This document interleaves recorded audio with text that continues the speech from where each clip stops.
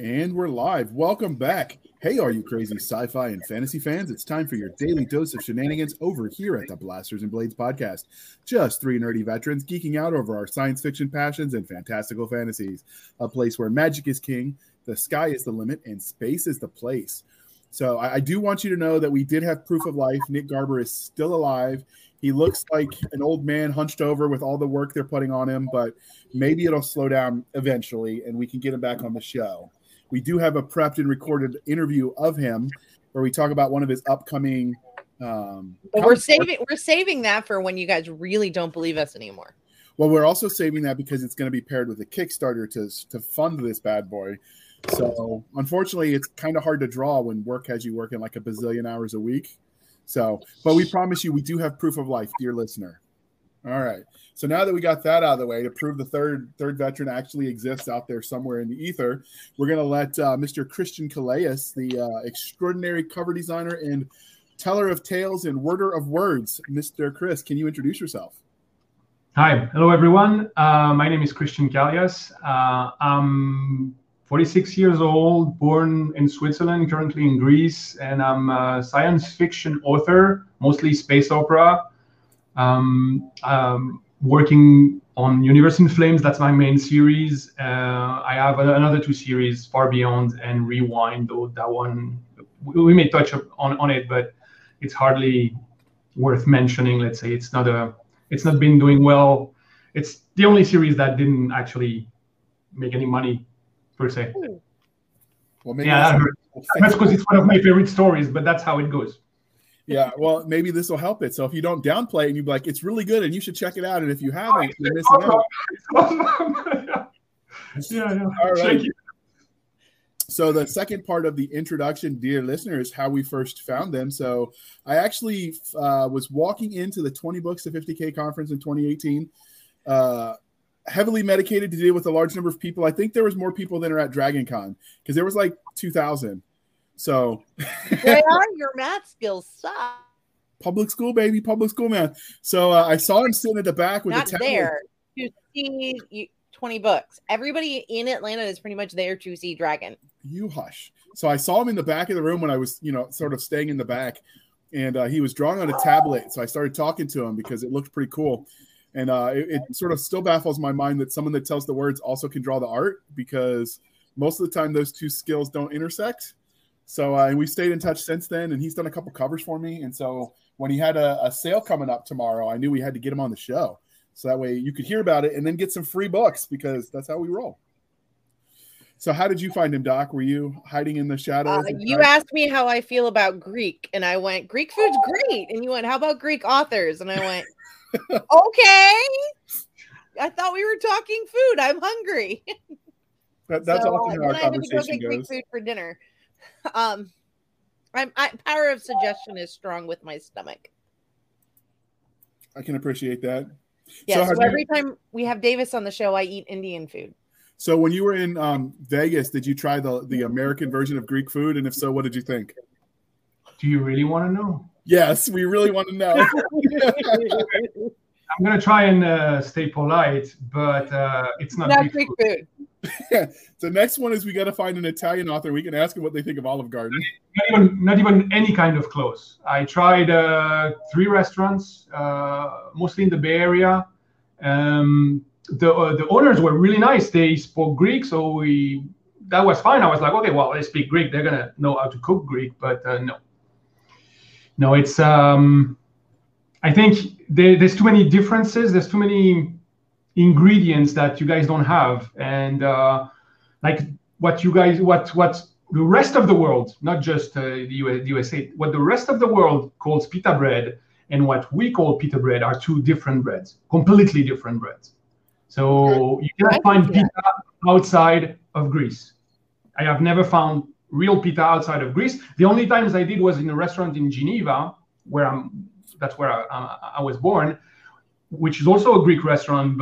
And I asked him, I said, how come do you have real pita? He says, it's because once a month, either myself or another one of the waiters is going to go to Greece, and they're going to bring a bunch with them, and we're going to freeze them, and that way we always have them in the restaurant.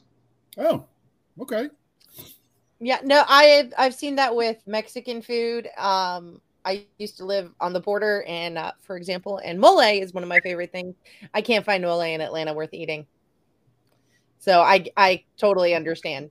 Well, I Greek think food from Greece is very different, even but if good.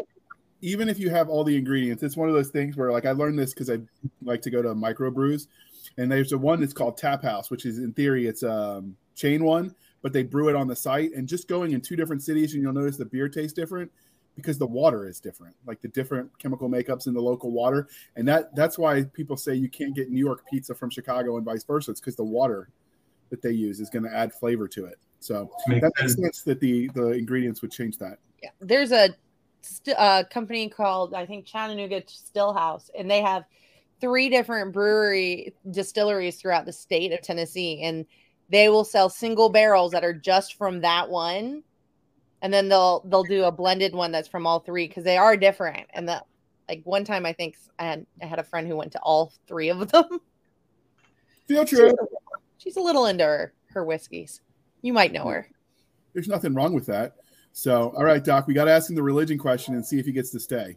Okay. Not that we've ever actually kicked anyone out. You never have. You're all bark and no bite. Star Wars, Star Trek, or Firefly? Which would be your religion? All 3 of them, pretty much in that order. That works. So he's polytheistic. I take it. I can approve the Holy Trinity. So now for the fantasy ones: Game of Thrones, Lord of the Rings, or the Potterverse. Lord of the Rings, for sure. I've seen Game of Thrones. I haven't read the books. I've seen Game of Thrones, and I've seen also the movies, the Harry Potter movies. I've enjoyed GOT all the way until the last 2 seasons, especially the last one. The less said, the better. Yes, I'm going to say that. That's probably some of the most horrible writing I've ever. I have a friend who's honestly she just goes, no, there's only 6 seasons. Yes, yeah, I would agree. Because there's only 6 seasons. Yeah, it's a shame because all the way up until then, that was probably some of the best television ever, and it just all crumbled and died right there, and so quickly. So that was a shame. Lord of the Rings, big fan of that universe, and what Peter Jackson did with the movie was awesome. I'm a little bit less enthusiastic with the Hobbit. I think they were fine movies, but they don't compare with the trilogy, with the Lord of the Rings trilogy, in my opinion.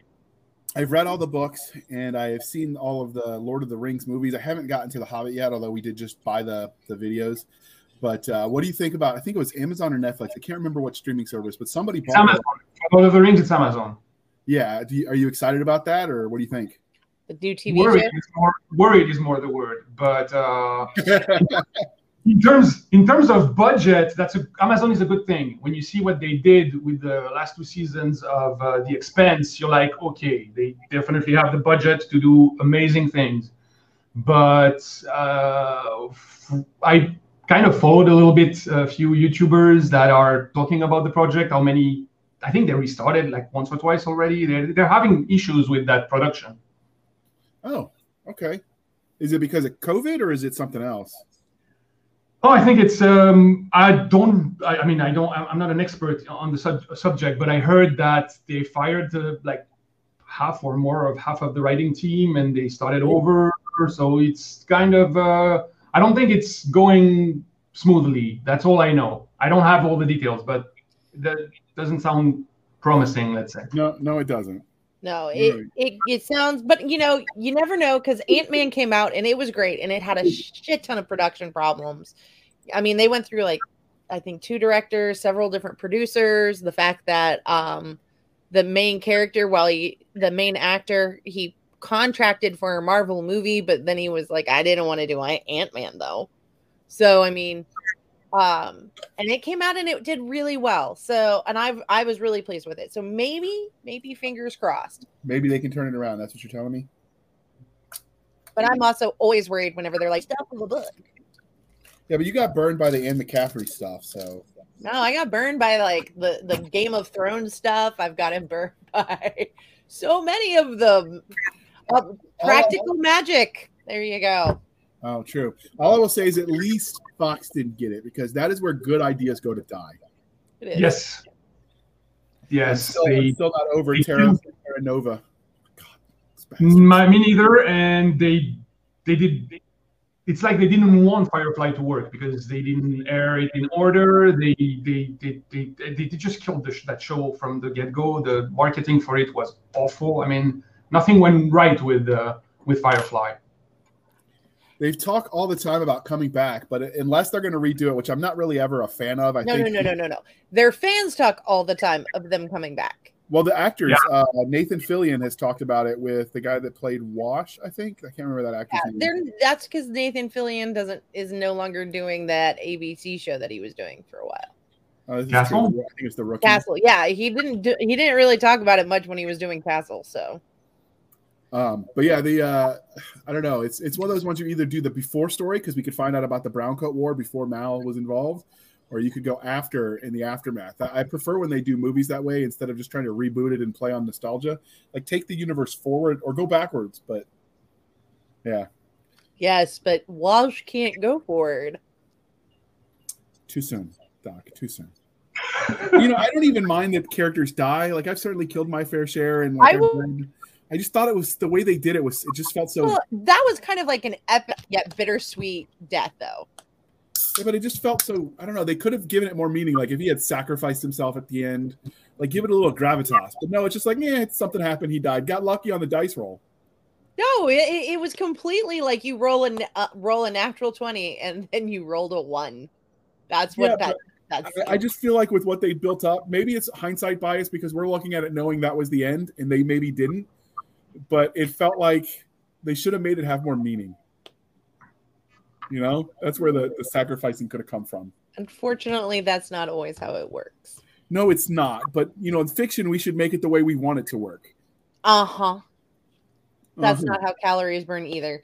But speaking of fiction, as I take pot shots at JR.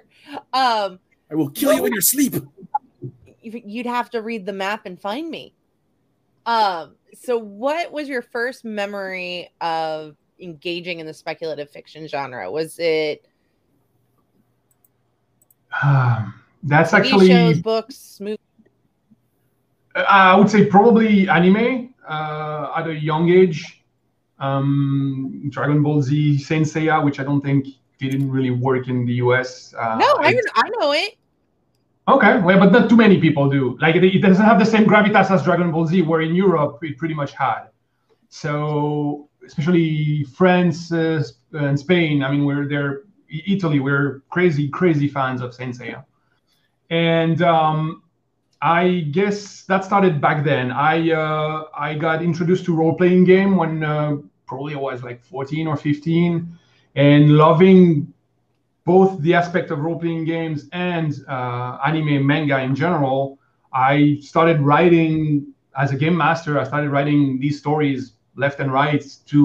I even created rule books for Dragon Ball Z and Saint Seiya role-playing games when I was a teenager. So I guess that's where it started. My love for Dragon Ball Z also made it that I made a few, I don't know, maybe dozens of pages of my own stories with these characters.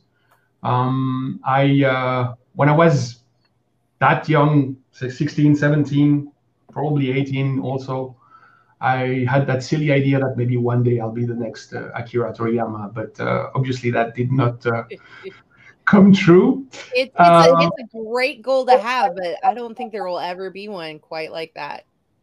No, I don't think so either. I don't think so either. So I've kept drawing a lot of Dragon Ball Z over the years, and eventually I kind of crafted my own style. Let's say it's basically 90. The DNA of that is 95% Toriyama still, but I made like a few things to say it's a little bit different. But yeah. And then I went to video games, and around in my 20s, I tried creating a real-time strategy game in the vein of StarCraft, Warcraft, Starcraft, but with manga characters, with Dragon Ball Z type powers. I still have sprites somewhere on my hard drives of all the little guys running around and doing things. I worked over 2 years with the team on that. It never went anywhere. We never passed the NDA stage with any publishers. The game was supposed to be Retaliate, and somehow that's kind of the predecessor of Universe in Flames. I mean, a lot of ideas came from back then, so I wrote the story for that as well. So I would say between age 16 and 25 is where I wrote stories, but that weren't intended to ever be books. Okay. So normally you would hear Doc's voice asking these questions and the way we split it, but I'm going to have to circle back Jen Psaki style because Doc's not paying attention, or 6 is too hard of a number for her. But which was your first love? Was it sci-fi or fantasy? I think the first one was fantasy, definitely. Because of the RPGs, I started with Dungeons and Dragons. So I think that cemented. I will always remember the first session I had because it was an expert game master that has been doing that for years and years, and he set the mood. I mean, candlelight and everything. And when his cat jumped on the table, we thought we had a heart attack, and I was like 16 or 17, or even maybe 15. So yeah, we were really deep into the story. He captured the essence of what makes role playing absolutely awesome. So I would say fantasy, and I read books. I'm not a big reader. I know that's a shocker for an author to not be a big reader, but I read more fantasy when I was younger. So Michael Moorcock, most of his work I read, but and then little by little I went to science fiction in terms of books. And it's mostly when I did the switch from being the complete manga or anime otaku that I was to Star Trek. I've always loved Star Wars, and I was watching the movies 3 or 5 times a year. But one of my friends introduced me to Star Trek, and when that happened, I basically went like, well, I love Dragon Ball Z to, well, I love Star Trek. And I made that switch. It doesn't mean that I don't love Dragon Ball Z still, but if I had to choose one now, that would be science fiction. It would be Star Trek. It would be Star Wars. I mean, it would be that genre. Like if I could only take either a genre on a desert island, be it sci-fi or anime, that today at least it would be sci-fi. Back then, it was anime, no questions asked. Like my entire life, I was sure anime would never be anything but first on my list. But no, actually, my tastes shifted. So, what is it about speculative fiction that you love so much? Well, I think what I love so much is that, especially sci-fi, fantasy, or space fantasy, which is. I write space opera, but it's more space fantasy because I put so many fantasy elements and so much mythology into my books that actually I think space fantasy is more accurate than space opera. Even though marketing-wise, I tend to use space opera because I think some people don't react the right way to space fantasy. I think fantasy is getting bigger though, but it's just hard for people to figure it out. Yes, probably that's why. Space opera is more like people get a better, I think, mental image when you say space opera than when you say space fantasy. And in these universes, you pretty much kind of create whatever rules you want. And I think, I don't know if it's the rebel in me or whatever, but I've always liked not being tied up to specific rules. And I think that's what appealed to me, is that I can write whatever I want. I can write the types of books that I've never read. The reason why I wrote Universe in Flames is because I don't think I've ever read a book like this, so that's why I wrote it. I think, speaking of the space fantasy versus space opera, I think part of that is Space opera has just been a genre that people relate to for longer. And then when you had the indie revolution and Amazon came along selling books, you started seeing an expansion of the subgenres. Like the ideas really already existed, but the idea that you would catalog them that way, because instead of having a bookshelf where you have limited room, like at a Barnes and Noble, see, Elvis agrees, you ended up with an unlimited digital space. And so you could get more narrow and more niche. And some of the readers just haven't caught up with that, I think. Well, that's because if you're working on a bookshelf, you don't want to put a book in like 3 or 4 different places. You want to put all of the books of the same title together with their friends, and then so she's biased because you put the books with their other series. And if you're me, you do them all in order of the series. She's biased because she used to work for Barnes and Noble, so she's not a fan. I am. Bezos, our Lord and Savior. That normally gets dirty looks from her. I don't make money from Bezos. Maybe I'd like him better if he gave me a paycheck. I don't know, but I love Barnes and Noble, and I love the ability to go in and buy a book in person. It's not the same. I tend to buy 90% of my books either at cons or I buy 90 to 95% of my books in person. So is that, this is going to be a little bit of a derail, but Christian, in Greece and in Geneva where you're at, are they more physical copy, or do they do more of their reading through ebooks? I think now probably more ebooks, but there's still some places, there's still some shops who sell physical, but also you're going to have the local stuff, and most of the stuff is going to be in French, and well, there's nearly not as many authors as we have in English. You'll find some English, some libraries having English books, obviously, because a lot of people speak English in Switzerland, at least. Greece also, I guess, a little bit in Athens, maybe. Where in Switzerland, Geneva, Zurich, I mean, these English is almost like a part of the language. If you in Switzerland, as you know, there's French, German, and Italian as the main languages. There's one that's pretty much dead, I think, called Romanche, which is a weird mixture of all three. But English is more of a fourth language for these places or for Switzerland than that dead language is. So you'll find books in specialty stores.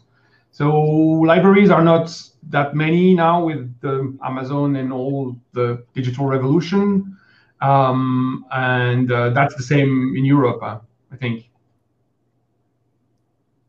In Greece, I would say, though, I think people are more used with the paper books still. Okay. I think they're more used with the physical book, but I don't know enough readers in these areas. That's the thing. Most of my friends are speaking French or Greek, and their English isn't nearly good enough for them to read my work. So sometimes I give them a copy anyway, but I don't think they're read it or not cover to cover. At least they have an excuse. When I give people my books and they don't read them, just because they don't want to read them. I know that too, because if there's one person in my family who is actually good enough to read the books, is my brother, and his excuse is that he's going to wait for the show or TV or movie series. So at least it's a vote of confidence. I'll take it. Yeah, true. So many authors let their real life experiences sort of influence the stories they tell. So were there any moments that sort of, do you believe, shaped you as a storyteller?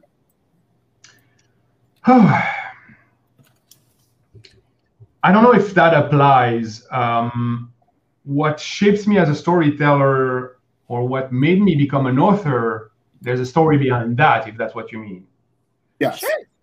Yeah. All right. So it was 2014. I was at IT consultant job. Most of my life I've been in IT, and I burned out really bad, actually. I was on the specific day where everything just crumbled. My entire life basically fell into pieces. I didn't even want to. I wasn't sure there would be a next day, if you catch my drift.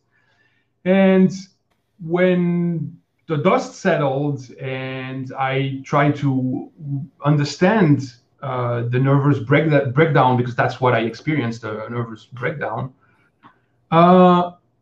One thing got loud and clear was you've always been someone creative, and IT is not at least the work that I was doing is not a creative kind of job. I was always doing these creating things on the side, like manga, anime, video games. Books I had barely started. I had started a book back in 2002, but it was something that I was visiting every blue moon or something, and I would just like spend the night writing it and then not touch it for another year or two. So when that happened, actually, I felt a strong push to not just deal with the aftermath of the burnout, because obviously I got under medication, I went to a shrink, I lost my job. I mean, all sorts of things happened from the burnout. And one thing that was the clearest is that I need to be creative. So I just dusted off that 40% of a book that I had, which was already called Earth Last Century. It might have been called Earth Final Century or something, but I changed it to Last Century. And I finished the book probably within the first draft, probably within 5 or 6 weeks after the burnout. It went pretty fast, thinking that from 2002 all the way to 2014, I had like barely 40% of a book. And in 6 weeks, I just finished the draft. And then it took a while longer for me to understand how it works. Will I try and find a publisher? Will I go at it on my own? Is it even an option? And Google is your friend. So I Googled and apparently you can be your author on your own. You don't need anybody to do that, which was fine with me because there was one thing that before I would even print a manuscript and send it to a publisher, there was already one thing that I knew would not work with me, is that I don't like being told what to do. Like in almost any facets of life, nobody tells me what to do. So if they're gonna come back and say we don't like that character or we don't like that scene, that wouldn't fly with me. So when I saw that I could actually just release whatever I want on the way I want it, I said that's a no-brainer. I'm not even going to try publishing. I'm going to go straight to indie. So what I did. That's I'm laughing because a lot of authors I know, they'll be like, "Oh no, I can take direction." I'm like, "No, you don't. No, you don't. It's like hurting a wild group of animals." But transitioning. I will say it's not as unusual as you think. I know I've met lots of authors who started their creative writing as sort of therapy. Okay. They even teach classes at the VA, the Veterans Administration, writing as therapy for people with PTSD, because that's how I started. So it's not that unusual to do it that way. It's just unusual when you publicly admit it. Okay. Most people will tell you the fiction. Oh, I've wanted to be an author since I was in the womb. I'm like, yeah, okay, sure. It sounds good on a postcard, but it's kind of the last thing. For me, it's kind of the last medium where I imagine my storytelling would take place. Like I said, I thought it would be either a visual, graphical novel, comic book, whatever, video game, but I never expected books because, like I said, I'm not such a big reader. So I didn't expect to use words as my medium, but probably. Yes. Oh, I was going to say, I've talked to a number of authors who say, as they've started writing more, they read less because you have time. You can do one or the other, and unfortunately, you cannot do them both at once, or you get some weird jangle mess. True. Unless you want to go back to kindergarten and have someone read the stories to you when you go on your walks. She makes fun of my audio habit. That's how I listen to books. I don't make fun of your audio habit. I make fun of your math skills. That too. But yeah, I do mostly audio when I walk because that's how I fit in my book reading because I'm so busy. See, I do audio at work, so I don't make fun of you for that. Just your math skills. I went to public school. It's not my fault. All right. I also do audiobooks but even with audiobooks, I noticed I'm going to maybe listen to 1, 2, or 3 a year tops. I'm never going to find or dedicate the time to it. But the thing is, the argument is correct. when you write, you don't have as much time as you had before for reading. But I wasn't reading even before I was writing. That's the thing. I don't know. I cannot give you a number, but I wouldn't be surprised if I read maybe maximum 150 books in my life. That's not many. No, maybe 200. I don't know, because I haven't kept count. But I know people who read a book a week. So obviously, they've read hundreds or thousands of books. Some people I know read 3 books a week. I have a mother who I joke that she is a book slut. She reads books. She could finish a book, like a 250-page book. She can finish it in a day. Okay. Like she's like insane. Whereas I can take a month. So I understand. But transitioning from writing and talking about things kind of from the fun fan angle, what is your weirdest or funniest interaction you've had since you started writing? Can you just repeat the question? I'm not sure I got it. Okay. So what was the weirdest or funniest interaction you've had with a fan since you've started writing? With a fan. Okay. With a fan, I have a few fans that became friends, that we email each other. Some of them even text each other. And there's one especially that sent me is pickles. Actually, he does awesome pickles, sweet pickles. They're the best I've ever had. And he sent me twice already, two batches already. So nice. Yeah, that's nice. The only problem is that I live in Greece. He lives in USA, and the postage is just insane. So that's not something he can do. Like, he would like to send me more. It's just that sending me a couple of jars of pickles, he's probably paying like $80 just to send me these things. So that's I'm very thankful, but yeah, there's a little bit of a problem with the transport. We should bring you to the States for a con. Have you come to the States for a con, and then he can send you lots of pickles while you're at the con.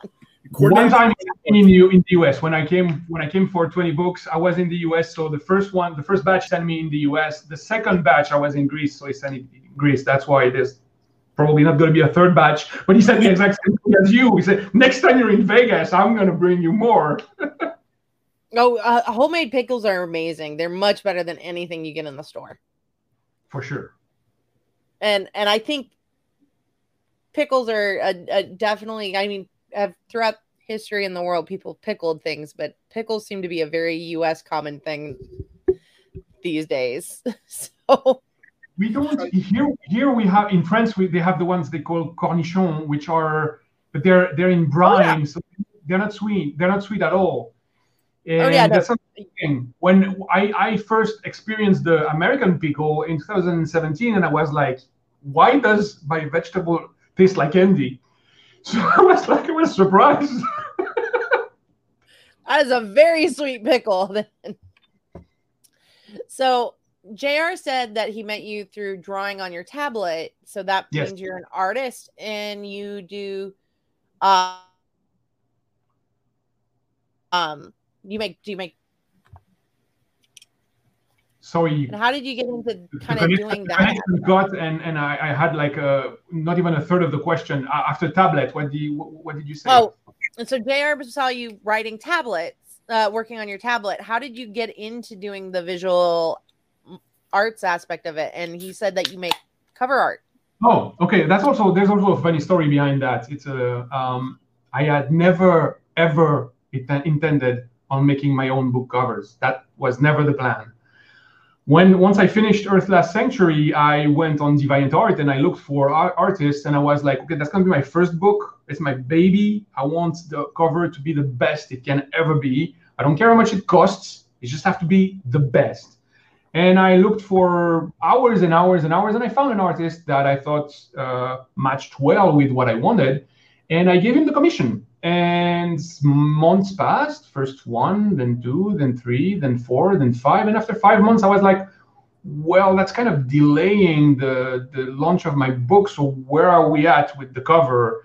And there were along that period of time, there were many excuses. My car broke down, my boiler broke down, something else broke down, and eventually I said that it seems a little weird that every time I ask you where we're at with the cover, something breaks down. And he came clean and he said, well, I have too many commissions, but I'm going to do your cover. I'm going to do your cover. And it didn't match the scene I had in my head for Earth Last Century. And back then I was an author who wanted, at least for Earth Last Century, I wanted that scene. And nowadays I'm way more relaxed. I just want the cover to look badass. I don't mind whatever. It doesn't matter whether it matches what's in the book or not anymore. But back then I was like, I think many authors will recognize themselves. They have a specific image for their cover. So I actually knew one author who got his cover art, went back and rewrote a scene in the book to match the cover art. Oh yeah, I've heard that too. More than once actually. When and on a couple of covers I've delivered, I heard the author was like, oh, I'm going to rewrite the thing so it matches your. I told him I don't think it's necessary, but whatever floats your boat. And so when it became clear that I may not get the cover that I wanted, I wondered, could I do it myself? Because I had done covers in the past for heavy metal and heavy metal bands. We're talking 2004 until 2009. During that period, I was also independent. I mean, self-employed. And doing metal covers was one of these jobs. I was doing all sorts of things like websites, business cards, flyers, whatever graphical job I could find. And I was like, okay, well, you did metal CD covers, book covers, another type of cover, but it's true I had never tried much science fiction. I was. And if on my website where I sell the covers, there's actually a gallery where you can see really old stuff that I did, even those Dragon Ball Z drawings we've mentioned. And so that was mostly fantasy. So I was used with that. I had and now, let's say in the last 10 years, or 15 years, most of my artwork is digital. It's mostly 3D rendering. So I had all these assets for fantasy. I didn't have that many assets for sci-fi. So I bought a bunch of assets, like that mean scorpion looking ship on my first book. And I played around with the apps, because some of these apps I hadn't used for 5, 7, 10 years. So I needed kind of a refresh course. So I went into it, and 100 hours later, I think, I had a cover that I actually liked. But I went crazy with the details. The amount of details on that cover is insane, meaning that you can zoom in and still see details on the ships where it doesn't make any sense. It doesn't make any sense for a book cover. You don't need that amount of detail. Back then, I didn't know that, and being a little bit of a perfectionist and having the time, because I was waiting for the artist to give me a new rendition and final rendition of his version of the cover. I was like, well, what's going to happen? He does his, I do mine, and I compare and I decide what to do. And his cover was dope, no questions about it. It had nothing to do with what I asked, but it was awesome looking.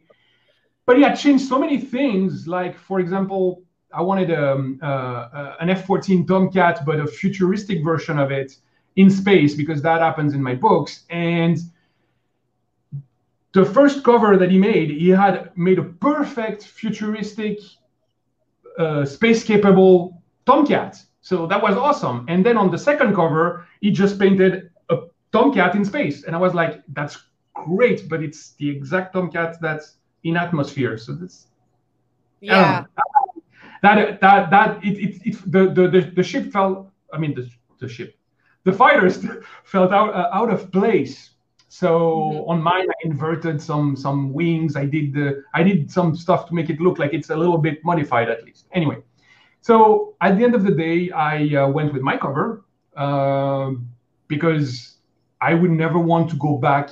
I would never want to go through again the experience. The experience was awful for me because it delayed my launch by 3 or 4 months easily. That's no fun because then you're not figuring out and.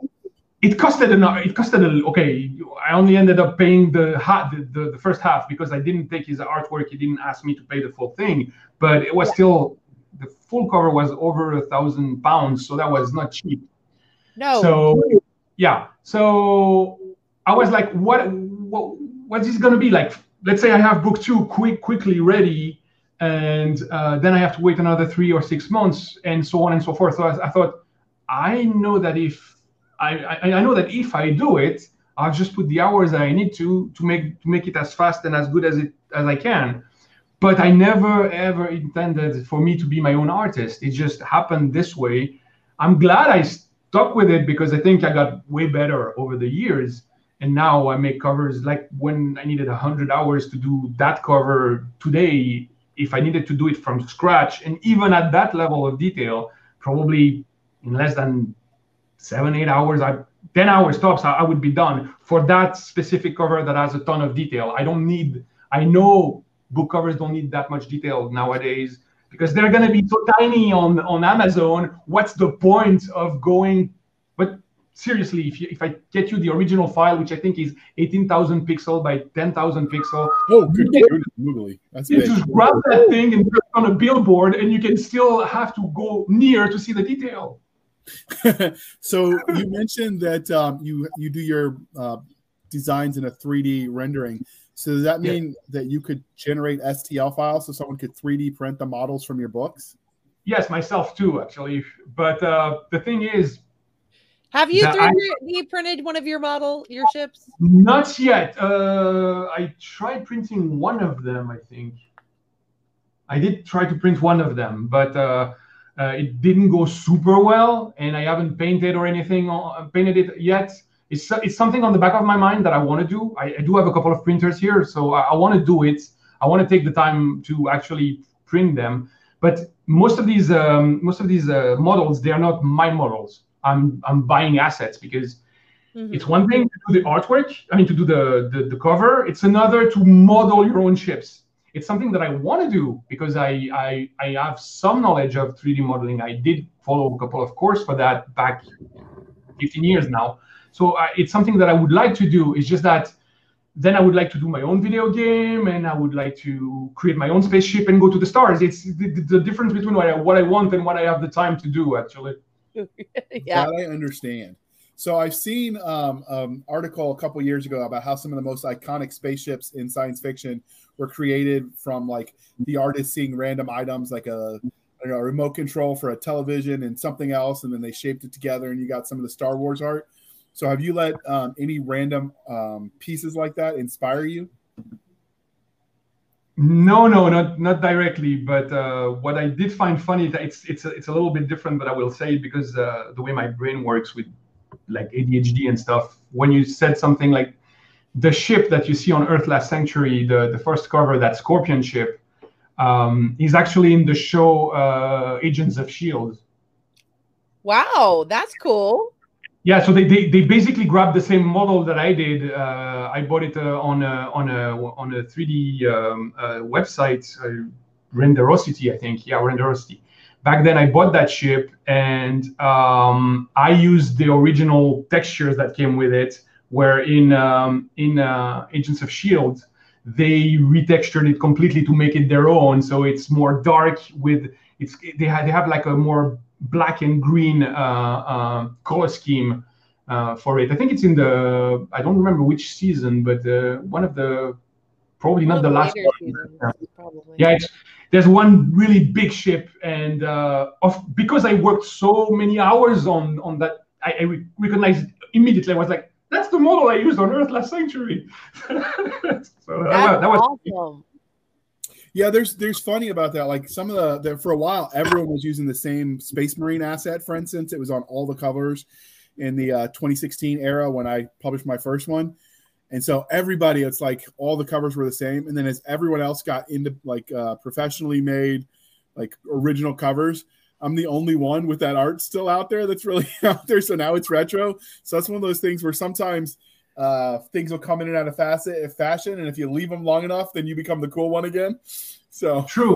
True. That can definitely happen. And because I bought hundreds of assets, I have hundreds of assets, thousands if we count everything that I have for fantasy, that I had purchased mostly for metal covers. I do see ships coming. Like I'm like, okay, that ship. I'm using that ship too. On some covers, I'm like, I have that ship too in my covers. It's just that it doesn't show. I mean, I think it's only somebody who used the model who's going to recognize it, because there's also the way you apply light to the scene. It's also the composition. It's also the position you decided, how you position your ship. That sometimes makes such a difference that somebody's not going to know that it's the same ship. I will immediately, because when I bring it into the scene, I'm going to rotate all over it until I find the right angle. And then my brain will remember it. And just looking at the silhouette of it, I'm going to be, oh, that's that model. So you do something a little different, I've noticed, with yours.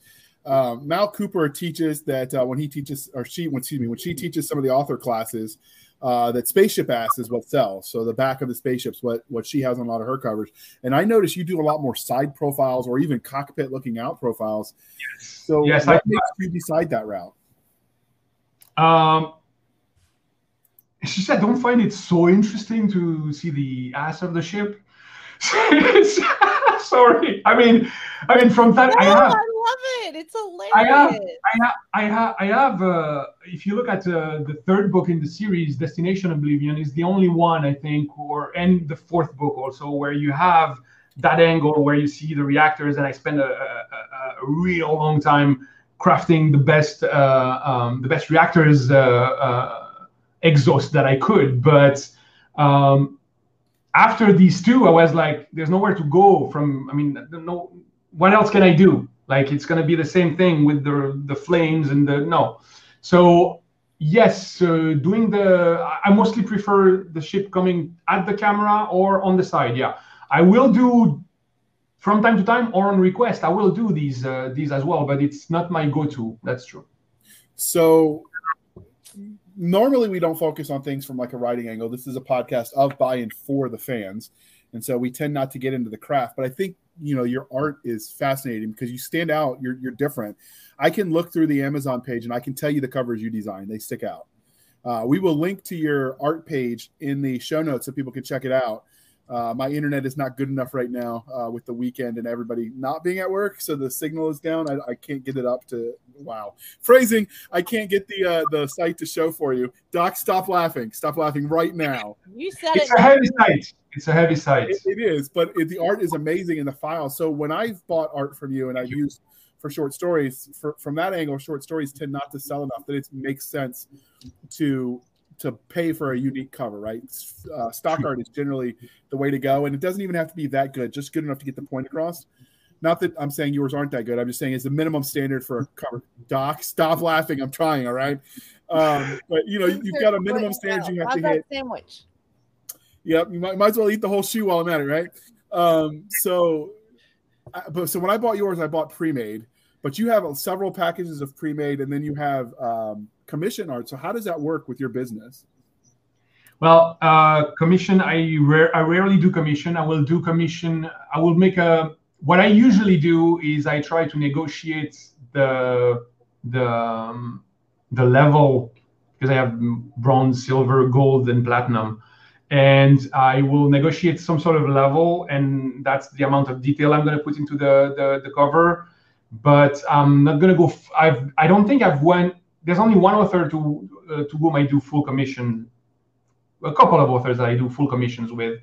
So for them, it's like either we go platinum directly, and I know that I'm going to spend more hours and try and craft something that matches their vision. But I'm not going to be I am usually easy to work with, but I don't want to have to go over and over and iterate again and again and again, because then you never finish. There are some people who want the little thing, that little piece there, and that this moon should have been 12 degrees more to the side, and I'm like, oh, okay, that's okay.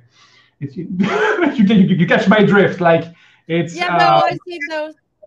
It's that kind of nitpick is the reason why I'm mostly business-wise. I'm mostly presenting my artwork as pre-mades. But what my future customers need to know is that I am actually easy to work with. Like if they're like, well, I would have preferred if the ship was the other way around and maybe the background wasn't so red and it was more of a blue background, then no problem. If it's something that I know I'm going to change in half an hour, it's not going to be a problem for me. I'm going to do it.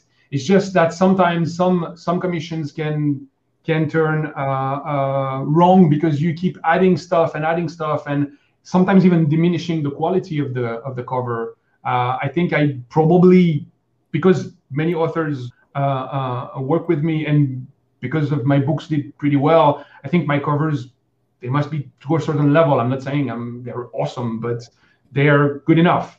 So I know what I'm doing. It's just. Yeah. Well, and also I've seen, and I've talked with some people, they don't always understand that somewhere the title has to fit on there. There's that as well. Yeah. So, because I'll have friends who go, "What do you think of this?" And I went, "Well, where are you putting your name and where are you putting your title?" So, that, and I had one friend once joke that I should really just go by my nickname if I ever publish because my full name is so long. And I'm like, yeah, you're probably right. So, but no, I think I actually did talk to somebody I met at a con briefly, and they were like, yeah, no, I actually go by my nickname because his name was really, really long, and it was like over 10 letters, and then he had a long last name, and he was like, there's just no room on the cover for that. So this is a example of some of his work. Let me see if I can zoom that in for you guys. I love it, and I can see the anime in there. Yeah, like the influence. This one especially, yeah. There's a bit of Macross in there. Yeah, I am a huge Macross fan, so huge. So yeah, he's put the fair, though. It's probably the only you probably picked one of the only ones that looks a little bit animated. They usually don't. I'm going to show a couple more real quick before we move on. But while we do that, while I pull those up, you had mentioned that you were going to be running some sales for your art as well. Did you want to talk about that? Yes, I thought it would be fun to provide listeners of the podcast a coupon. So my idea was that if you were interested in getting any of my covers, just mention to me in whatever channel of communication, be it Facebook, my contact page on christiancarlias.com or carlias.com because that's the same contact page, or via email. Just mention BB30 and I'll give you 30% off your first cover. Cool. That's a good deal. And I'm going to show one last one because this is my favorite from his pre-generated site, so I had to share it. It's busy, but not too busy that you can't see it, and there's still room for you to put stuff like your name. And there's actually a spaceship Haas on this one too. What Mal said. Maybe she's onto something. But I love all the detail. Thank you. That's the same ship. That's the ship from Earth-Class Sanctuary, and the one that was in Agents of S.H.I.E.L.D., that red ship. Oh wow. Okay. Yeah, I think I recall that, seeing that kind of shape. The weirdest one I saw was, it was on an anthology I was in, put out by, I'm drawing a blank, it was Alien Days, and they actually had one of the Star Wars ships on the cover, but apparently the Star Wars ship was made by a fan who had the right to license it. Disney just started using it, but this guy's still selling it, so everyone's like, you can't have that on your cover, it's Disney, they're going to sue you. But I'm like, no, he had the rights to it. It's amazing what those rights do. I do have a few ships that look like Star Wars ships, but they're not. I was very careful to make sure they're not actual like Star Destroyers or whatever. But some of them look a little. Usually they're not the point of focus, though. They're like in the background of something. Yeah. But I think it's evident on book 4. There's in the first iteration of Earth-Class Sanctuary also, because I remade that cover. The one that you see from now, the Earth-Class Sanctuary Definitive Edition, I took many of the elements from the cover, but I added the cockpit in front, and I added more fighters, and it's a different cover from the original. Yes, that one. It's the ship, that main Scorpion ship, like I call it. that one is the same position, and the other ships around it. Some of them are also from the original cover, but I added some stuff. I subtracted others, and I made a little bit of space also, so I can add the cockpit view. Because after all, my main character he started as an ace pilot, so I thought that it's a good thing to have a cockpit point of view. You also had some that I've seen in advertising that actually almost look like they're animated, so like parts of it look like it's moving almost. You added an effect I've seen, which I think is kind of cool. So, yes, I do. That's one. I also propose that as an option on Kalias.com. Is I can actually, once the cover is finished, I can add a few layers animated, so you can actually use that as a Facebook post, and it's going to attract a little bit more attention because there's going to be a little bit of movement. Oh yeah, and it worked because it got my attention. But I'm easy to impress, as Doc keeps telling me. No. You're easy to outmath. Yeah, blah. All right. So, how did you come up with the idea for the Universe in Flames, specifically Book 1, which is Earth Last Sanctuary? Where did you get the premise for this series? Okay, so the original premise comes from when I wanted to do that real-time strategy video game, though not much survived from that. Like the main, if you want, it's the main tropes that are still there, like the ancient enemy rising from the ashes when we thought they were dead.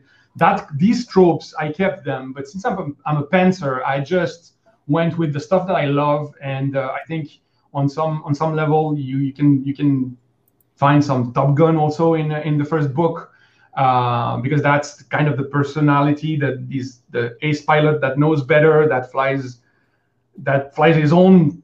He has his own way of flying that goes against the book, but he's a genius, so he makes it work.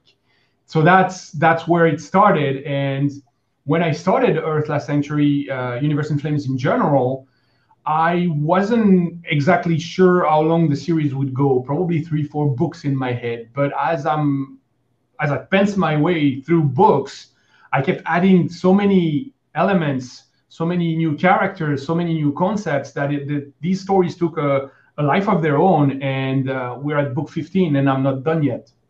Wow. That happens. Sometimes you just get hooked. So normally we would ask you to tell us the story of this cover, but you sort of already did that. So what I'll ask you instead is, we mentioned some authors will change the story to match the covers. Did you find yourself doing that as you're making your covers in later books, making them more aligned? No, there were a couple of times where I was like, now I made that character on that cover and he has an armor and I didn't mention the armor. Should I just go mention the armor in the book? And sometimes I do add like 3 words here and there. Sometimes I don't. Okay. Most of the time I'm not going to bother. Most of the time I'm not going to bother. I think the main role of a cover is that it pops and grabs the attention and gives the reader the envy to click on it and read the blurb to know what the book is about. When you did that, you did 99% of the job as far as the cover is. I don't think I've never heard any of my readers coming and saying, well, you see, in that book, I thought that this ship was that ship, and then on that cover, it's a completely different ship. So I don't understand, what does this scene represent? Nobody ever asked me that question. Okay, that's fair. So do you normally write the book first, or do the cover art as you're doing the book? Most of the time, I will do the book first. Okay. And when I craft the cover, I'm just going to go with my guts, try and do something that I like. And if it's easy enough that I can match maybe some details of the book, then I'll put it in. But I'm not going to. Back when I did this one, Earth Last Sanctuary, even the previous version, which is pretty similar to this one, if you remove the cockpit and the background was a little bit darker, but and you remove the 4 starfighters in front of the cockpit, you get what the old cover was like. So for this one, yes, because that's a scene from the book. But that's almost and the second one and the third one and the fourth one and the fifth one, and I think all the way to 6, I try to match the concept not every single detail, but the concept was trying to match something happening in the book. I rarely do that now. Like, I'm just going to say, okay, there's going to be this character. But when I do put a character, I try at least 90% of the time that it's the character in the book, like the way I pictured it. In fact, for book 15, that's gonna be released. It's released already. Sorry. For this book, I went with 2 versions, and I don't know if that's a good thing or a bad thing, but I actually pushed book 15 the way it is in the series, and I made a limited special edition. Let's say it's not limited; it's a special edition, and that one has way more graphics in the book. So it has, I think, a total of 11 posters. Some of them are, some of them are. There's a couple of spaceship posters, like specs. You see them from different angles, and there's a few information. It's not a full spec sheet for the ship, because that would take way more time probably. But I still think it's something that the fans are gonna enjoy. And at the end of the book, there's 9 posters from the 7 or 9 posters, actually 7 posters from different characters. And these, I actually spent a lot of time crafting them, so they are my visual interpretation of how these characters look in the book. So that was a titanic work. So I made 2 different editions, mostly because Amazon tends to take delivery fees when you put a lot of images. They lower the amount of money they pay you. So I thought, well, if that's the case, then I'm going to do 2 editions, one with the images and one without. At the end of the day, I don't know if it's Vellum or the app that I used to create the final book, or what, but they were weighing way less than I thought they would. So I'll probably just lower the price of the edition, because there's not as much as I was expecting a bigger difference in terms of how much the delivery fee would end up costing. Okay. Obviously, there's also the amount of work just for book 15. There was 3 weeks, 8 hours a day work, no weekends, where I just did all these illustration. And on top of the ones that I mentioned, I made a mini illustration as a chapter editor for all 28 chapters. So that's a lot of work. Okay. So moving on to the story itself, what would your 30-second elevator pitch for Earth Last Sanctuary be? 30 seconds. That's not long enough. If I was on the, like, if it was really 30 seconds, I would probably just use some of the reviews that I got, even though I think it's an oversimplification of my work. But I've seen it 2 or 3 times already, where people were saying that's basically Star Wars with Dragon Ball Z, the series. And I can agree on some level. There is some Star Wars. There is definitely some Dragon Ball Z in there too, in terms of my inspiration, because these are probably my 2 favorite universe ever. So it is bleeding through. That's true. But I think that it resembles neither in terms of the story that I present, nor the fact that I'm putting a lot of Greek mythology, mostly in the first 7 books. And starting book 7 or book 8, we also get Norse mythology. So first, it's mostly Olympus and the Greek pantheon of gods, and then we get the Asgards. I like this. That sounds fascinating. So what is it you think that makes your series special? I used to think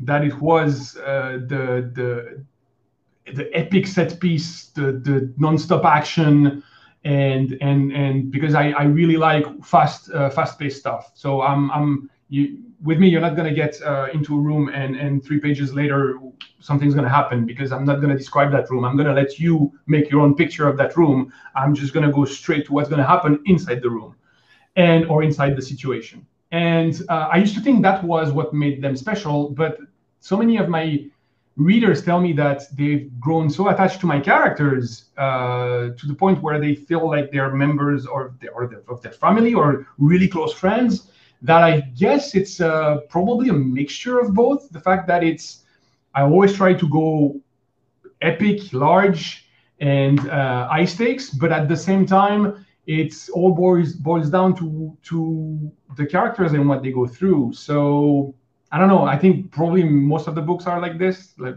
I don't think it is that special. The one thing that maybe is special, and I'm not even sure of that, because maybe there are books out there that are exactly like mine, but I haven't read them, is the way I rewrote the mythology. Like, I didn't just take the mythology the way it was and try to echo it exactly. I just said, okay, these are the bases. Zeus is the main guy at the Olympians. He's the king of Olympus, and yes, Athena is his daughter, and I tried to keep only the family tree intact, but everything else I just remade my own mythologies, my own stories with it. Like they're just more advanced alien species roaming the stars. They are not. We humans consider them gods, but they're just other humanoids with different powers, and their deeds or whatever inspired our legends, but they're not gods per se. They're just more advanced. So did you watch Stargate then? Because they used. Oh yeah, sure. While I was saying that, I was like, but that's Stargate. So, yeah, you can add that. You can add that to my list of religions too. Yeah. Yeah, I love Stargate. Absolutely love Stargate. Did you watch Stargate Universe? I did. That's my least favorite one, however. Oh, we were so close to being best buds. With the romance was almost there. We almost had that bromance, and then you're like, okay. Sorry, the show got canceled. I mean, we got the announcement of the show being canceled on the episode I finally started liking the show. Oh, so, fair, I hate fair. it when that happens. Stupid television producers. Yeah. So. No, it is a nice. I mean, I'm sure if I rewatch it, I will enjoy it more. It's just it was too much of a departure from the spirit of the first two series, and it was more of a Battlestar Galactification of Stargate. And I love Battlestar Galactica. I love the darker tone. I love these elements. I just thought it didn't click with me on Universe. Not right away, anyway. When it did, they canceled it. Yeah. I think it's when you take a series, particularly like a TV series or a media series, where this is going to sound really mean. I don't think the fans work or attach necessarily as quickly to it. Like with books, there's a level of nuance and you get attached to some of the characters. You, depending on how the authors write, you are literally in that character's head. That when you kind of take a 90-degree turn, the fans don't always stay with you because they're not always willing to do the work to see if where you're going for it. Does that make sense?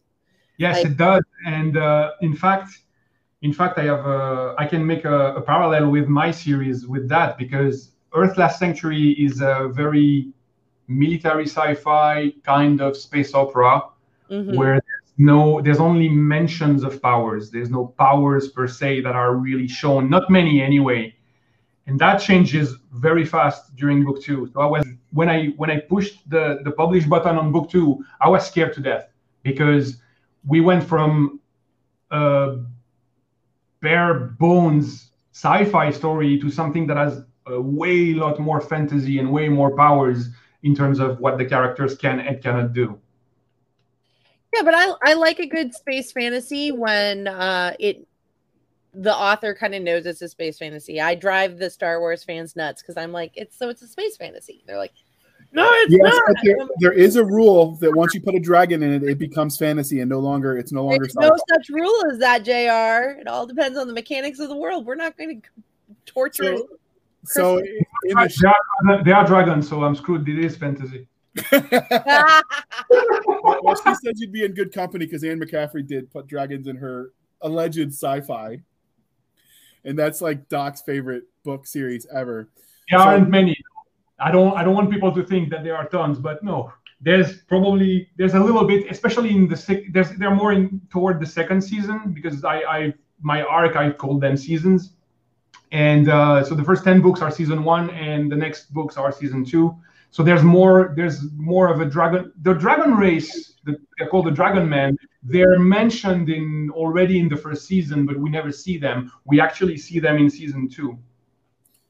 Okay. Ooh, that sounds like fun. So in the side notes, you don't ever see, dear listener, because we can't figure out how to caption it, and we'd probably have to charge for that because the programs aren't free. But Doc was just telling me she thinks you're a lot of fun, Christian, and she thinks you should come to Dragon. There's like 12 people that go, so you might find new readers.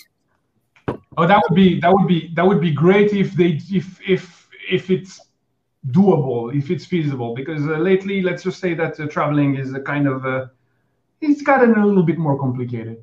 Yeah. Well, at least there's like a year between now and then. Yeah. We just did the show. So believe me, we're rooting for things to be less complicated. So but so you talked some about the tropes that you've already done, and we've talked a bit about subgenres. But we haven't talked anything about your character. The main one. Your main character. Can you tell us a bit about your main character? Okay, so my main character is called Chase Athanatos. That's a Greek name. It means immortal. And he's basically your typical rebel that doesn't like to follow orders. I wonder where he gets that from. And he's I'm not gonna spoil it. I'm not gonna say anything. He's that type of hotshot maverick type of pilot. So that's where we start with him, and little by little he's going to discover that he's actually not even the same race as the people he's fighting with. It's mostly because it's space fantasy, and because I like these kind of tropes. It's basically an interstellar war between forces of darkness and the light. That's basically how I can put it.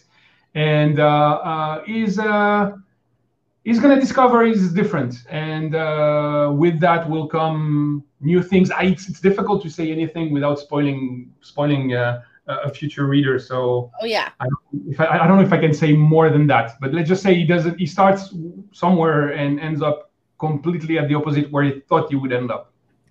And we don't want spoilers, so I can understand that. I think we all have that happen at times also to us in real life. So you said main character, but so there's secondary characters, right? Or is it more of an ensemble? That's actually the bane of my existence right now at book 15, because I have more than 30 active characters. So writing books is getting to be more and more complicated because I'm not gonna red wedding them because that's not what I do. Actually probably more using plot armor than I should because I really like my characters, but it's becoming really hard to actually cater to all the secondary characters. So there will be books where I'm making a conscious decision. Okay, these 5 characters, maybe they're gonna have a line or two, but that's it, because otherwise I'm never going to be able to fit that in. And I do a lot of webbing where there's like 2, 3, 4, 5 different sub stories, and they have to all get back to the main story at the end. So if I add just one more of these to my writing process, my books are going to take even longer than they do now. Because I think that's one of the reasons why I don't write as fast as before, is that the cast has kept growing and growing. So have you thought about spinning them off into their own unique series? Yes, I have. But I did. It's just that the way I write this particular series, they almost never have time to do anything. So I rarely do that many days or that many weeks or that many. It's more like if you watch 24, it's more like it just follows and follows and follows. Sometimes the cliffhanger of one book and the first words from the next book, there's literally 5 seconds between these two. So that makes it way more difficult to find pockets of space where I can do that. So it sounds awesome, but I definitely can understand and sympathize with the cast of characters growing too much.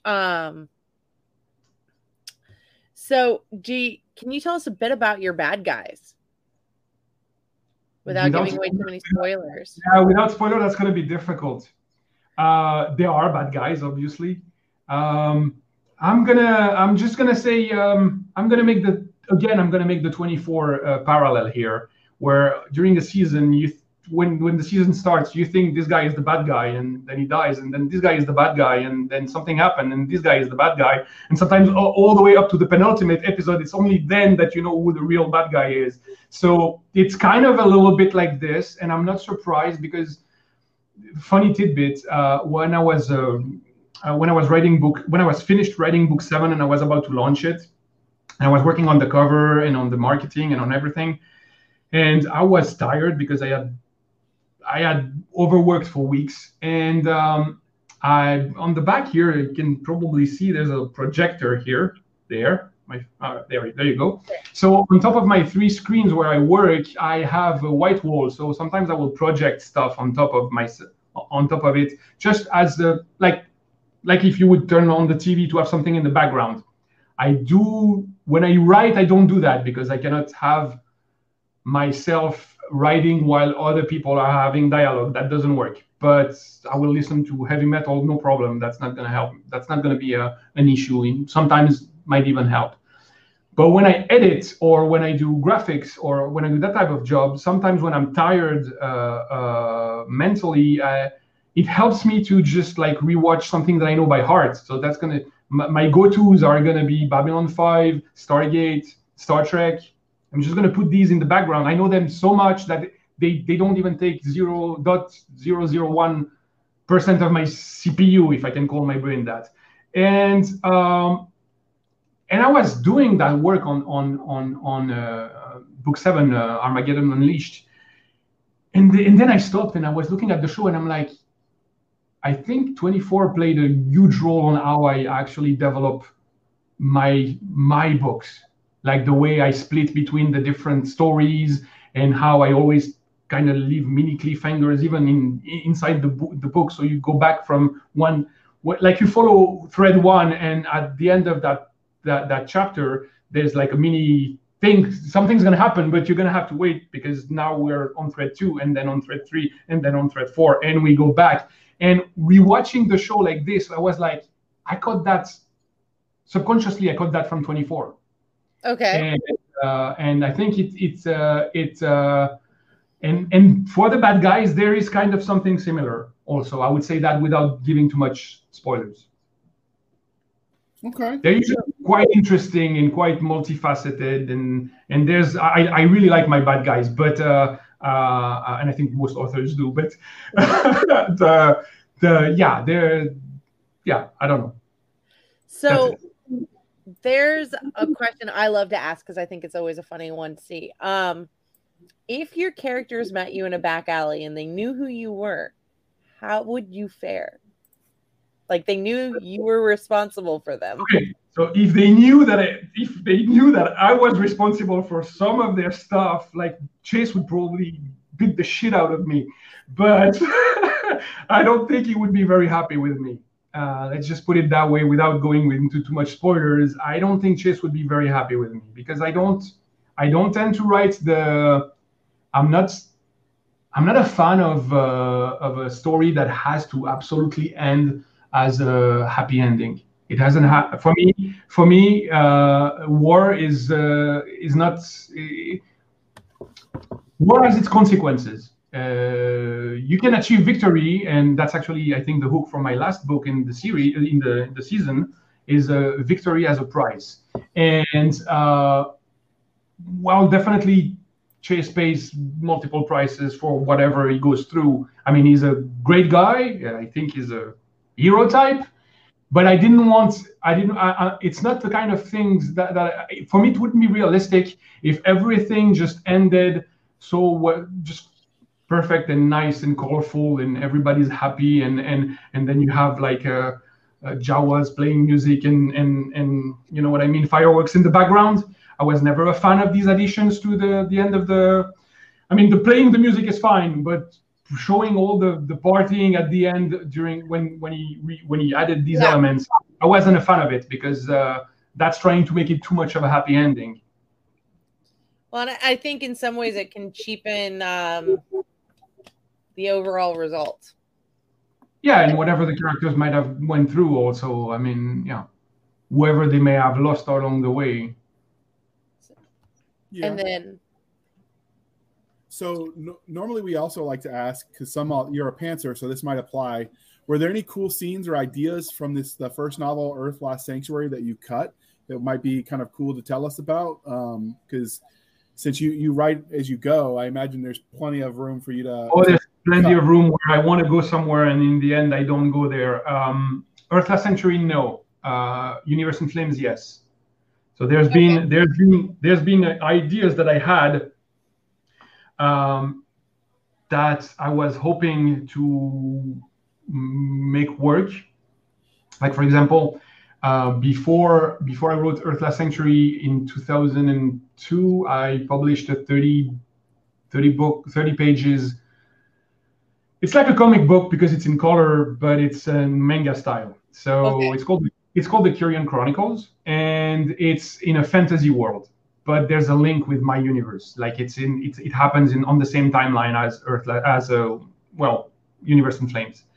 And I always wanted to link these two. Like it was my idea that I will come to a point in the story where I can actually do a time travel trick, where I can go and do the Kyrian Chronicles and return back to, and maybe make a synergy between sci-fi and fantasy, and have actually two series and have a synergy between the two of them.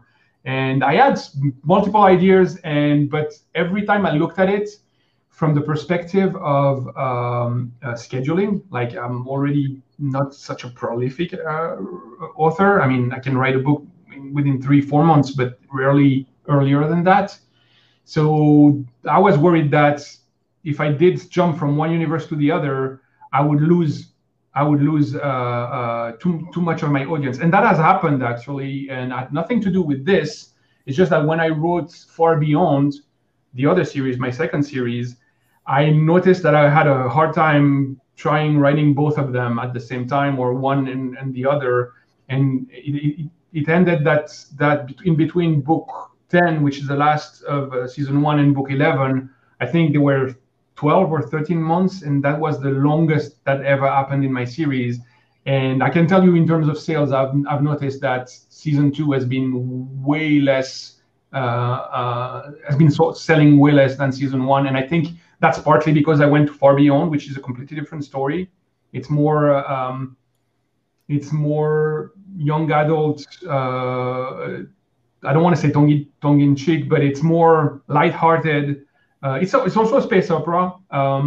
There's a lot of reference to pop culture and the action movies of the 80s and the 90s, Aliens, Predator, so on and so forth.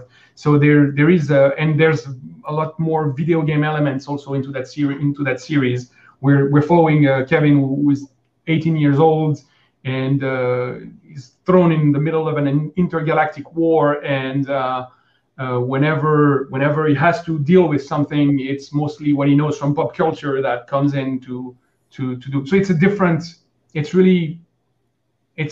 they're different enough that I got new readers for Far Beyond, and I got some that are crossing in both universes. But I think the fact that I spent too much time in between book 10 and 11 is a decision that today I regret.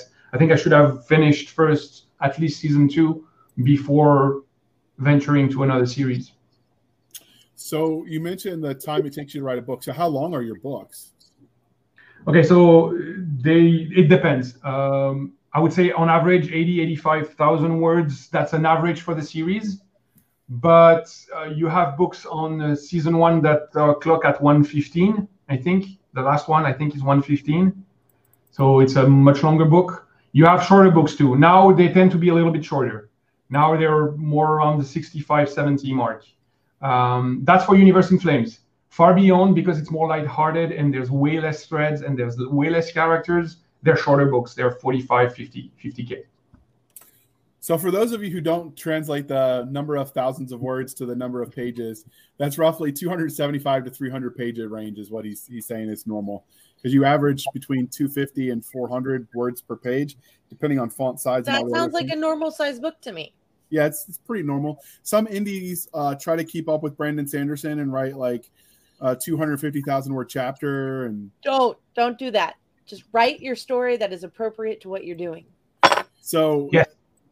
You've told us a little bit about the universe, but you mentioned the gods. How much of a role do these gods that are just aliens play in the story? Are they part of a larger arc? It's major. Oh yeah, they're still they're throughout the series, and it's major. Yeah. All right, because then we will move on because I don't want any spoilers. Last Sanctuary is clearly part of a series. I know because it says so on Amazon, and you've told me there are 15 books out. But is their story done? What do you see coming next? Okay. The story is not done, but the arc for season 2 is coming to a close. I think book 15 was the penultimate book, so the next one should finish season 2. Now, on some level, it may actually finish Universe in Flames, but I don't never say never because I'm not done with this cast of characters. Not by a long shot. I even have prequels in the work. I already have some prequels written. It's just I don't have enough of them because I want, whenever I'm ready with the prequels, I want to kind of a rapid release. So unless all the prequels are written, I'm probably not gonna release them. So I don't, because I'm not gonna be sure whether or not I'm gonna have the time to just follow up if, let's say, the prequel, they like the prequels. So, and the prequels, they came about because one of my magnets was Wings of Destiny, and Wings of Destiny is 5 years before the events of Earth Last Sanctuary, when Chase and his friends are actually still at the academy, still learning how to be starfighter pilots, and it's 18,000 words novelette, if you wish, that sets the character before we meet him in Earth Last Sanctuary. We figure out some of his flaws, let's say, in his personality, where they come from. But I found it really interesting to write the character nowadays back before all the stuff that happens in the series. So now I'm actually writing more episodes, and I'm calling them episodes because they will probably be shorter. They will probably clock around 40, 50K also, probably max. Also because I want to focus on a tighter set of characters. I want to focus on Chase, which is the main character. Daniel is best friend, which is the main character, is a secondary character, but is always there. The captain of the series, Captain Sarudis, that's in both Wings of Destiny and Earth Last Sanctuary. I also want to focus on these characters. So, and because there's not all the events, because again, I'm trying to be really careful with spoilers here. There's not all the events and all the craziness that happens in the main series. I'm trying to have this more of a show about, yeah, space pilots in a galactic war, but within the confine of the story that we can deduce or know some of it from Universe in Flames. Okay. So I'm not done, if you wish. I will revisit with these prequels. I will revisit the universe, and they may even become the new starting point at one point. I don't know, because I think I like the idea of having these books eventually becoming the new book 1, if you want. But for book 16, my idea is to close season 2, to bring it to a close. But I know that there's a lot of things that need to happen for that to not be rushed. I'm never rushing anything. So if it takes 2 books, if it does take 2 books to finish the series, what will happen is that there will be 2 books if it's needed. They're going to release together. I'm not going to do what I did with season 1, which I think also maybe some people didn't like, because I did something that I never thought I would. I put part 1 into the title.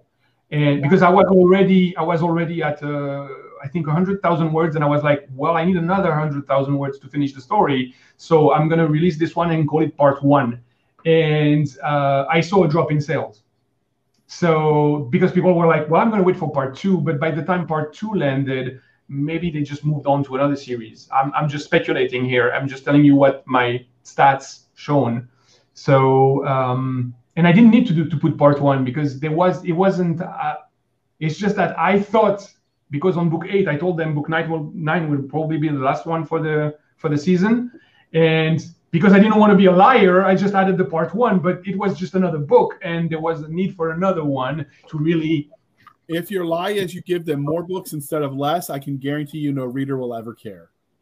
Okay, well, that's good. That's good. It's a shame if, let's say, I don't know, 20 or 30% of them moved on because they were like, I'm going to wait for part 2, and then they forgot that there was even a part 1. One of the things that I think probably one of my favorite marketing things that made me laugh the hardest was I read there's a trilogy called The Witches of Elenia, and it was supposed to be a trilogy. And the back of book 2 said, don't forget to pick up the exciting conclusion of the trilogy. And you're reading this, and I was like 14 or 15 at the time. And I remember, it's the first time I remember actually criticizing either marketing or storytelling. And I was like, the only way for her to do this is if a meteor destroys everything, because then it doesn't matter. So, and sure enough, there were 7 books in the series. So her 7-book trilogy. It was a trilogy. Yeah, because Universe in Flames took off in 2017 when I released my first trilogy. That's when it went bestseller. I didn't understand what was going on. Honestly, I didn't expect that because, okay, I had book sales. I was doing okay. I wasn't doing good enough to be full-time author. I still was, because back then I was married, and well, we were separated, but still married, and we were sharing the load. So we made it work. But in 2017, all of a sudden, I became number 1 in, I don't know, like 7 categories. I passed in front of Timothy Zahn. I mean, I will remember that always.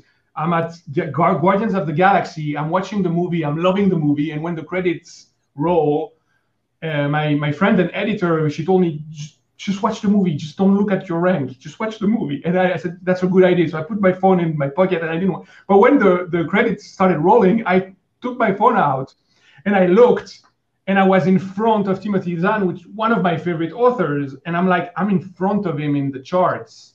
And I was like, I even make it a little pun. I dethroned him. And I was like, so I will remember that moment forever. So since then, since I did the trilogies, that's when sales really picked up. And well, since I had book 9 and then I needed a book 10 to finish, my third trilogy is actually a quadrilogy because it has book 7, 8, 9, and 10. But I still called it the third trilogy. So there you go. That works. Okay. So what kind of technology, and if we've got God's magic, can we expect from these books? Okay, so in terms of technology, it plays an important role in the same way it does in Stargate. Like every time there's a problem and Rodney has to fix it, or Sam has to fix it. So there's that kind of element you'll find in Universe in Flames, where it's the upgrades on how to defeat a certain tech from the bad guys. That's prevalent throughout the series. And still to this day, on the last book that I just published, that still happens. So there's a lot of now, whether or not it's something new or revolutionary, I don't know. I don't think so. But there's a mixture between the way technology is used and the way strategy, like how do you use that technology to achieve victory? So how much magic is in your universe? I'm always curious to see is it a high magic, low magic? Like, does everybody do it? Is it rare?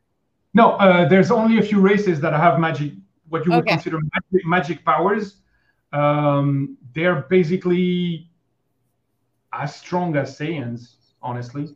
So that's the level of magic you can expect. They can definitely destroy entire cities or or planets for that matter. So that was also a little bit of an issue at one point. I was like, well, I'm getting the same problem that we get on shows like Dragon Ball Z, is that if your character can do that, then what's the next threat?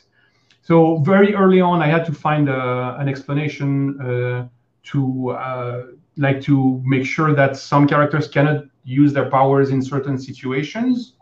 Let's just say they are not allowed to use their powers in outer space. I'm explaining why. I don't want to spoil anything, but that's because otherwise the guy would just go outside and destroy an entire fleet, and let's move on. Yeah, that wouldn't be interesting. That wouldn't be interesting. No, so it gets boring. Yeah, there is an explanation that I think works really well why they cannot do that. So they can do that on the surface of a planet, not in outer space. Interesting. So, of all the magic or tech you've developed for your universe, which would you use for daily use? Like, which one could you steal and use it? Or would want to? Probably that's from Far Beyond, and not from Universe in Flames. In Universe in Flames, the one that I would use, I will tell that because I think it's funny, but in Universe, and I didn't invent it, it's called a food synthesizer. It's basically a replicator. So I would use that because I'm such a lazy, if I could just walk to the wall and say, give me some Kung Pao chicken, I would do it right now. So I love to cook, and I would still do that because I hate to deal with the dishes. Okay, I hate that. I hate that too, and even the dishwasher. It doesn't matter. I hate that too. But I love to cook. It's just I'm not taking the time to cook. Like whenever I think, like I'm like, okay, now I would really love some sushis, and let's say vegan sushis, because in Greece I have no idea where I could find the right grade of fish, so I would never even try. I would just do something with vegetables, which I would enjoy just the same. I do it from time to time, like once a year or twice a year, because the amount of work I've made sushi from scratch. It's a lot of work. I will Hiroshima my entire kitchen. That's the problem. So, and then there's going to be like, I'm going to be too tired to clean it up. And the next day is going to be 3 times the work because I waited the next day to clean it up.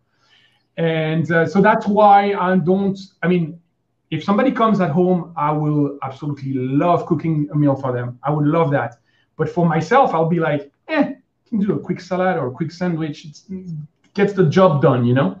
So that's why if I had a replicator, that thing would get used all the time. That's how I would do things. But on the technologies that I created, probably somebody thought of it too, but is Kevin gets a nanite armor, which is it's basically an armor that gives him the power of the T-1000 in Terminator, so he can morph into whatever he wants. So he's gonna morph into a xenomorph, and if you get the image of the black thing with the mouth in the mouth, you'd be right.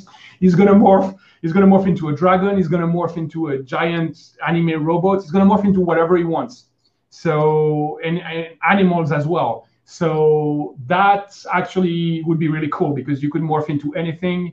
So you could be somehow like actually it is nothing new. You could be like Odo in Deep Space Nine. Like you could take whatever shape you want.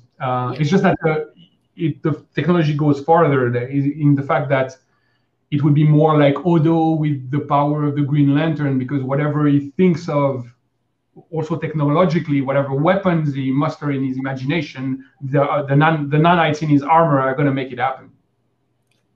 That's cool. So you've mentioned that you have aliens and fantastic creatures. How did you go about designing them? Were they inspired by nightmares, a lot of heavy metal rock? No, not specifically. I guess the bad guys in season 2, you could find them in your nightmares most likely, yeah. But in season 1, not so much. In season 1, it's just different alien races that do whatever power play they do for their grasp of power for their own reasons. But they don't have a physicality to them that there's the inhabitants of that scorpion ship on the cover. They are kind of lizard-like. So there are a couple of scenes where I wrote it a little bit like scenes of horror from time, especially from the perspective of somebody who doesn't have powers. So they have these really strong metal-like scales. So even if you shoot them, that just bounce off of them. So they're difficult to kill. So yeah, but these guys they're not even that important, let's say, in the grand scheme of things. Okay, that was a lot to take in, but I like it, and I would definitely abuse if I could morph into anything. I'd never wait in line again. I mean, that's one thing the Army breathes into you is to hurry up and wait. So if I had a way to cheat the line, I mean, we might go a little crazy. But then that might make us the bad guy.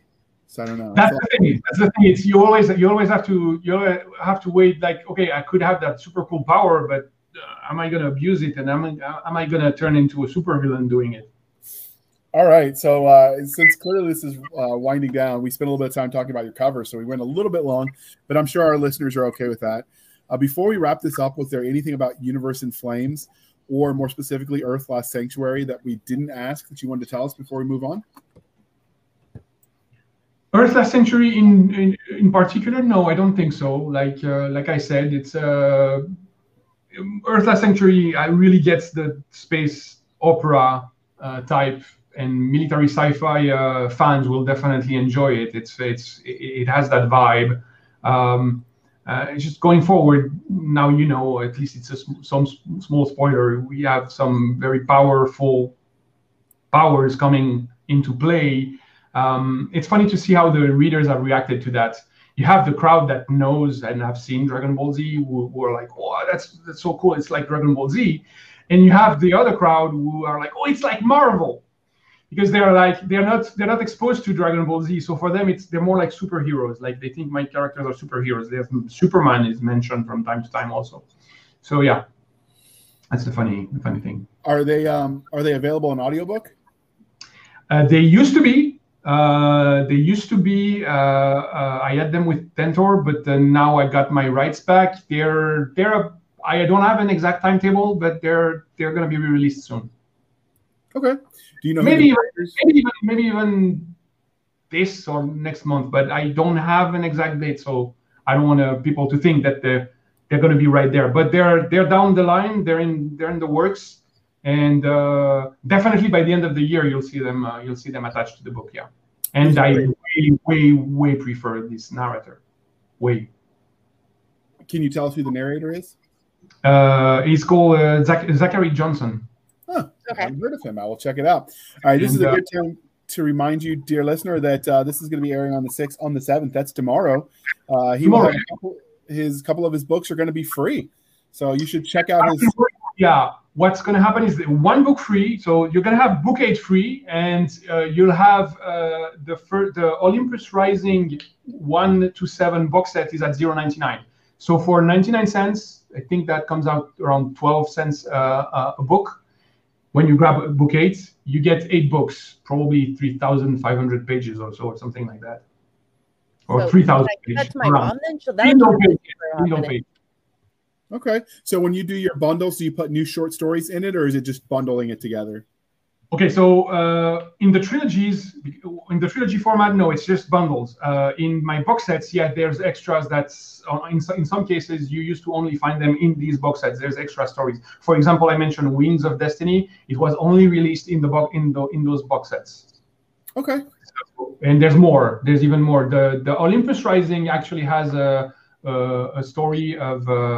Well, I cannot say without spoiling, but there's an interesting extra story there that was only published, and still to this day is only published in Olympus Rising. Okay, so this is the part of the. I remind you, dear listener, that I'm assuming you're listening because you're readers as well. So when you finish your book, please be kind and speak your mind on those reviewing platforms. Your reviews help the right readers find the right books. I've even bought some off of 0 stars, 1 star, excuse me. I guess they don't really let you do zeros. said this was like, what was it? A 12-year-old wrote gun porn. And I'm like, dude, sign me up. Pew, pew all the way. And I actually had that same reader review mine accordingly. It says 12-year-old with ADHD wrote military sci-fi. And I'm like, yeah, it's accurate. So they know you. It's like they know me. Maybe it was my mom. I don't know. But so your reviews matter. And even if you don't like it, if you can be constructive in why, you can either help the authors you're reading get better or help the right readers find books that just weren't for you. And sometimes that happens. And life's too short to read bad books. So share your thoughts, and it helps everybody. So as we bring this to a close, Christian, can you tell everybody how they can reach you? And as usual, it will be in the show notes. Okay, so you can reach me on my main website, which is christiancalias.com. That's the main place to contact me. It's also, the links are obviously also in all of my books. You can find me on Facebook as well. I think it's easier that you get the link from the show notes. And for covers, it's just Calias.com. All right. And if you use the BB30, you will BB30, get that. Just mention that, and I'll be happy to get you 30% off your first cover. All right. And you can find us on our website at anchor.fm/blasters, tack and tack blades. Anchor.fm/blasters, tack and tack blades. We're over on the Twitters at SF_fantasy_show, Sierra Foxtrot _fantasy_show. You can email the show at blastersandbladespodcast@gmail.com. That is blastersandbladespodcast@gmail.com. All hate mail can go to Seska at blastersandblades.com. We can have all of the shenanigans if you want to join us in our Facebook group, facebook.com/groups/Blasters and Blades Podcast. Again, /groups/Blasters and Blades Podcast. And finally, you can support the show over at buymeacoffee.com/author J.R. Hanley, buymeacoffee.com/author J.R. Hanley. Put in the comment section that is for the podcast. We will keep our co-hosts, Nick Garber and Doc Seska, duly intoxicated. They will drink until their liver surrenders. Never surrender. And you can also support us over on anchor.fm/blasters. Again, Tech Blades, your contributions help keeps the light on, pays for the overhead. So, reach out. And if you've got any suggestions on who you want us to interview next, you can also suggest that. I'm willing to stalk and reach out to everybody. We've got a few open requests from some of the bigger name authors that, might take a while to finagle. But if you've got others you want, just reach out and let us know. And if you want to tell Seska why pineapple on pizza is evil, be sure to do that in the Facebook group too. Oh, Kitty. I suggest this guy for the next interview because he likes to talk. All right, Doc, you ready to bring us home now that you're going goo-goo for the kitty? Thank you for spending your precious time with us. For Nick Garber, J.R. Hanley, I'm Seska. This was the Blasters and Blades podcast. We'll be back next week, same time, same place, where we indulge our love of nerd culture, cheesy jokes, pineapple on pizza, torturing JR, and all things that go boom. I love pineapple on pizza. See? Thank you for having me. Oh yeah, I love it. It's one of my favorite toppings. I don't know that I can stand in the same room with him anymore.